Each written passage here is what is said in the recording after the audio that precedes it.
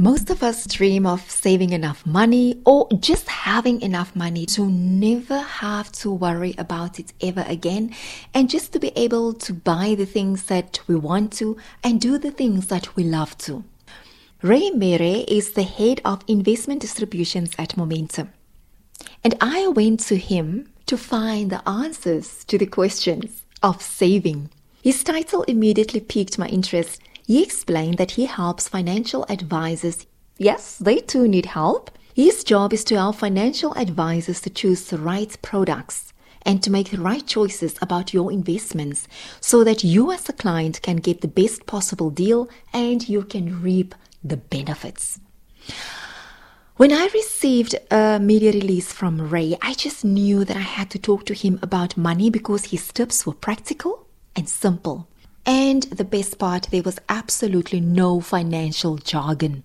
The financial sector can at times be filled with so much jargon that all the advice and education can just sound like noise that you want to block out. With Ray, I found someone who not only simplified financial issues, but also motivates you to look at your finances in a different way. More than anything, he gives you a sense that all is not lost, and there's always hope and the possibility to start over again and get financially stable. But what stood out more than anything was his genuine desire to help people achieve financial stability. So, here is Ray Mhere. My first question to you is, I just have to ask, what is the difference between a financial advisor and a financial planner? And why would I need one? Because the perception is that I need to be rich in order to have a financial planner. No, look, I think the terms are used interchangeably. Don't let the term determine whether someone is a good or bad financial advisor. I think whichever one you use, it's important that people realize that I said once before that a financial advisor is almost like a coach. They are to you as an individual what a coach is to an athlete. Obviously, we can all invest or we can all save by ourselves, but you need someone to kind of hold your hand and take you through the process to make sure that you don't miss certain things and that you understand what you're investing in, and hopefully they can guide you in such a way that at some point in the future you can reach financial independence. The role of a financial advisor is not to make the wealthy wealthier, but rather to help people get to a point where they want to be in. And I keep referring to this term financial independence because basically that's getting to a point where you can live off your savings and investments without having to rely on any other type of income. And it seems like such a hard thing to achieve. And like everything else, just like exercise or running a marathon, it starts off as such a hard thing to achieve. But with the help of a financial advisor, everyone can achieve it, regardless of how much they've got or where they're starting. We all know that we must save, and we all dream of saving and having enough money. But yet we keep putting it off for the future, for some time when we have enough money, we have a better job, we get that promotion, or, there's always something that we find to stop us from saving. I was very fortunate that I started in the financial services industry at the age of 26. So I was able to very quickly understand the value of saving and saving early, and then what people refer to as the power of compounding. So the earlier you start, obviously the better off you are in the long run. It's such a pity. I mean, one of the things that I'm trying to do is get the message out to young people that people talk about retiring at 40 or retiring at 50, and they think that it's just something that your career is going to grow at such a trajectory that you're going to earn enough money then, or you're going to have some big lump sum come your way. But actually, nothing really in life comes that easy, does it? You actually have to put in the hard work, and you have to start early in order to reap the benefits of starting early. Setting a financial goal will make it easier to save, because what I find is when you say, I'm just saving to have more money, that is not enough motivation to actually put money away. Because once you have a goal, you have emotion, and where emotion is, there's motivation, and then it just becomes a bit easier to save. Exactly. It's one of those things where you actually have to start with some sort of goal, and it's human nature. We tend to sacrifice and work hard if we put a goal towards it and work towards something, and we tend to forget to do that with our finances. We do it with everything else in life, where it's simple. Just start with the end in mind and then start working your way backwards to try and figure out what it is that you have to do to get there. And again, that's where I say having a financial advisor kind of gives you that clarity. Having someone to go see once a year to have that kind of financial health checkup to make sure that you're on the right track and you're doing all the right things. Someone who kind of you can go to and tell whether when you get married, when you have kids, and then they push you to increase your savings or to make sure that you put this money aside for a rainy day. It's unfortunately our industry hasn't been very good at making investments easy to understand, and that's the role that I believe financial advisors have is to kind of interpret all this jargon that you have in the industry so that the average person can actually understand it in order to start saving for their future. Another way that we don't realize where we can start saving is by looking at how we spend our money and checking our expenses. If you are listening to this today, I'm hoping that you haven't got to a point where you're desperate and you're now looking to kind of rewind and restart. I think if you are fortunate enough to be in a position where you're hearing this and you're in a good place, but you just want to improve your situation, then I would say first thing is just start by looking at your day-to-day expenditures. It seems like such a small thing, but combing through your bank statements and combing through some of your debit orders and your daily expenses. I mean, I'll give you an example. My wife she went onto a phone and got a kids app for my daughter. And she didn't realize that she was actually putting in all the details, including bank details, even though it said it was 1 month free or something like that. After that month, it automatically started debiting. And this went on for a few months.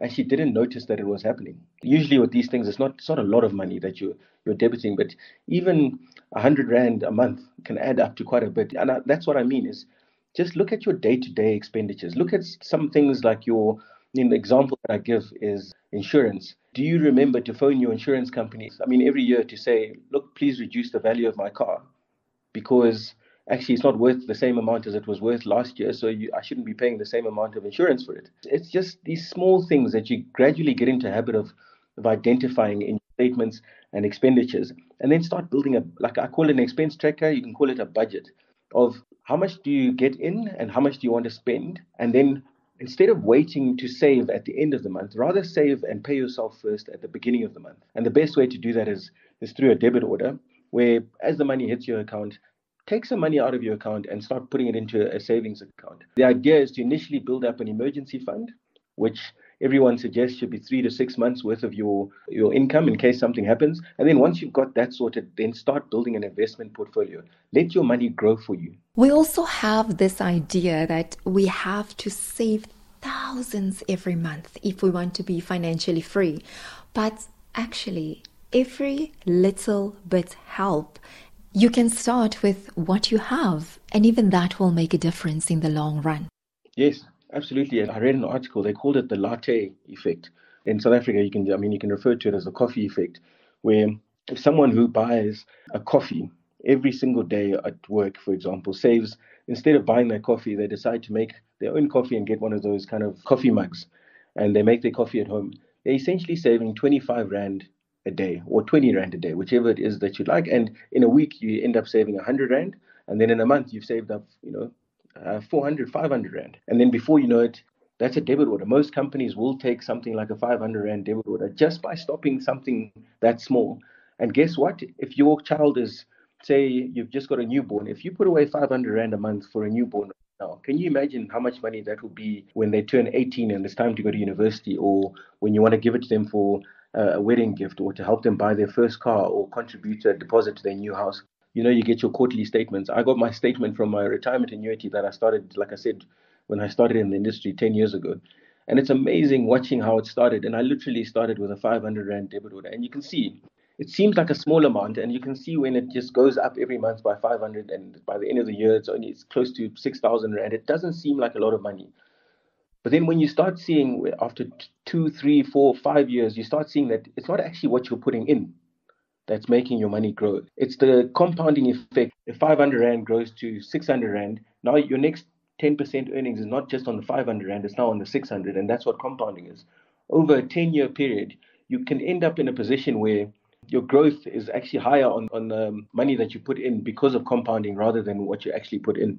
Then, Ray, also a very important thing, and I think a lot of us struggle with this, is that our financial well-being, it is our personal responsibility.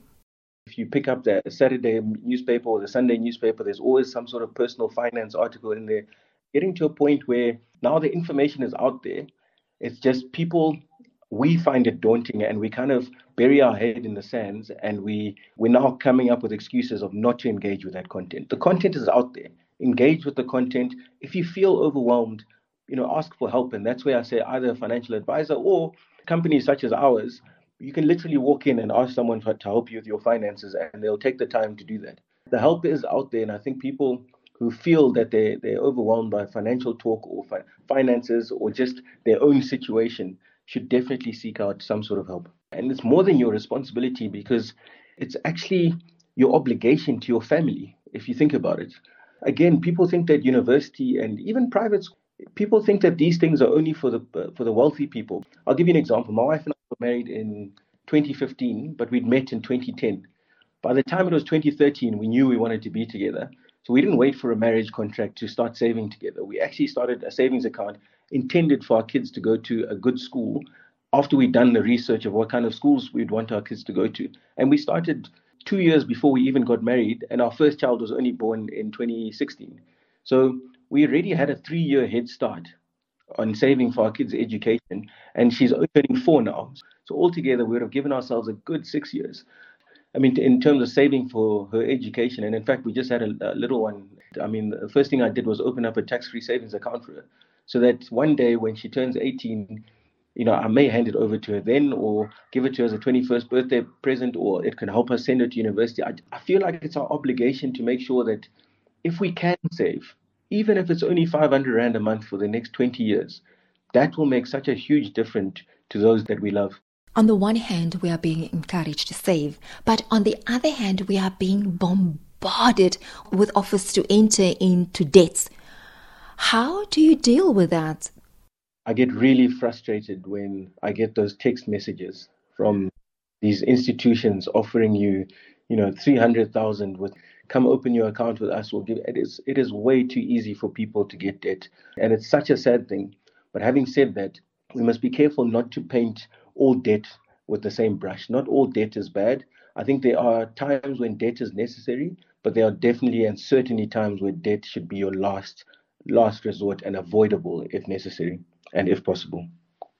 Please explain to me, what do you mean when you say there's good debt and there's bad debt? Because we were taught that debt is debt and debt is bad.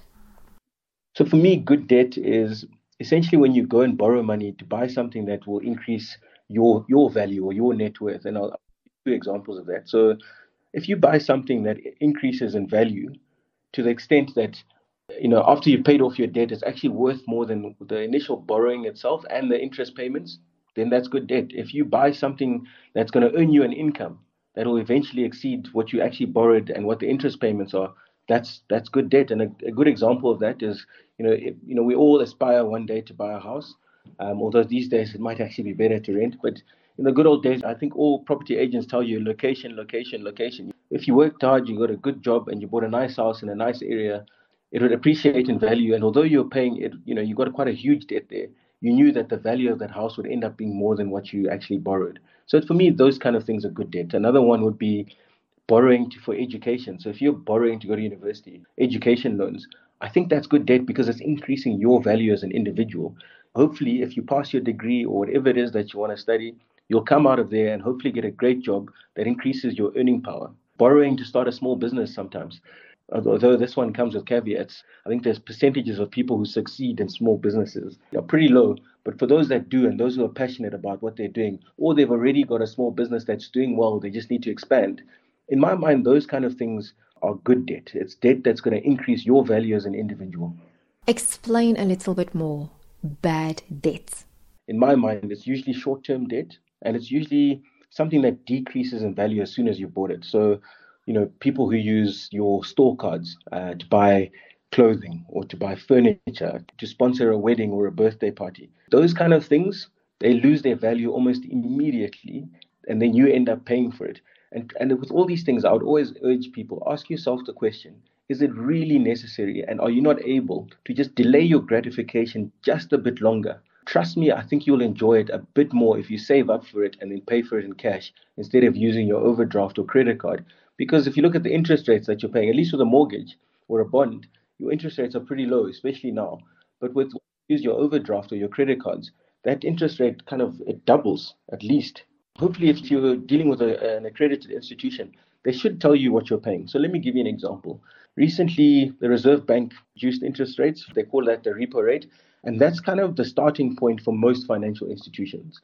The banks would give you a mortgage or a bond, then add something to that in order for them to make money, obviously. So, and then they'll say it's 3.5, and then they'll add their own 3.5, and then they'll give you an interest rate of 7% over 20 years to buy a property. That's reasonable. And I guess that's why I say it's long term debt and it's lower because the bank believes that if you're not able to pay it off, they can always reclaim the house and sell the house and pay off the debt. If you then use a credit card or an overdraft facility where the bank does not have some sort of collateral or something that they can repurchase, retake from you and sell it on to pay off the debt, they believe that they're taking more risk. And because they're taking more risk, they're going to charge you more interest. I think now you're probably paying 15, 16% in terms of the average, some of the credit cards out there. And then the worst kind is what I call ugly debt, is where the person you're borrowing from, which I call loan sharks, is not even accredited. So they're not even licensed to do it, but you found yourself in a position where you have to go to someone to get a quick short-term loan. During this time of COVID, I really hope that people are not going this route, but I understand the situation that people are in. In these kind of cases where you go to someone and they give you, say, 1,000 Rand, the interest is not even disclosed, but by the time you pay it back, you have to give them back 2,000 Rand in a month or 2 months or 3 months. That's exorbitant costs. And that's why when we talk about interest and and the cost of debt, you have to ask yourself, why am I paying so much for this debt? If the bank is not willing to give it to me, what is the reason for the bank not willing to give it to me? There may be a good reason for that, and then you need to reflect within yourself. Should I rather wait and save? And if you cannot wait and save, or if you find yourself in a really difficult position, are there other people you can go to, family members, friends, that are probably more likely going to treat you more humanely than some of these people who provide what I call this ugly debt? That was Ray Mhere, Head of Investment Distribution at Momentum Investments. I am Olivia Sambo, and this is Rose Tinted Glasses. Thank you for listening. I hope you could take a few tips of the advice that Ray has given.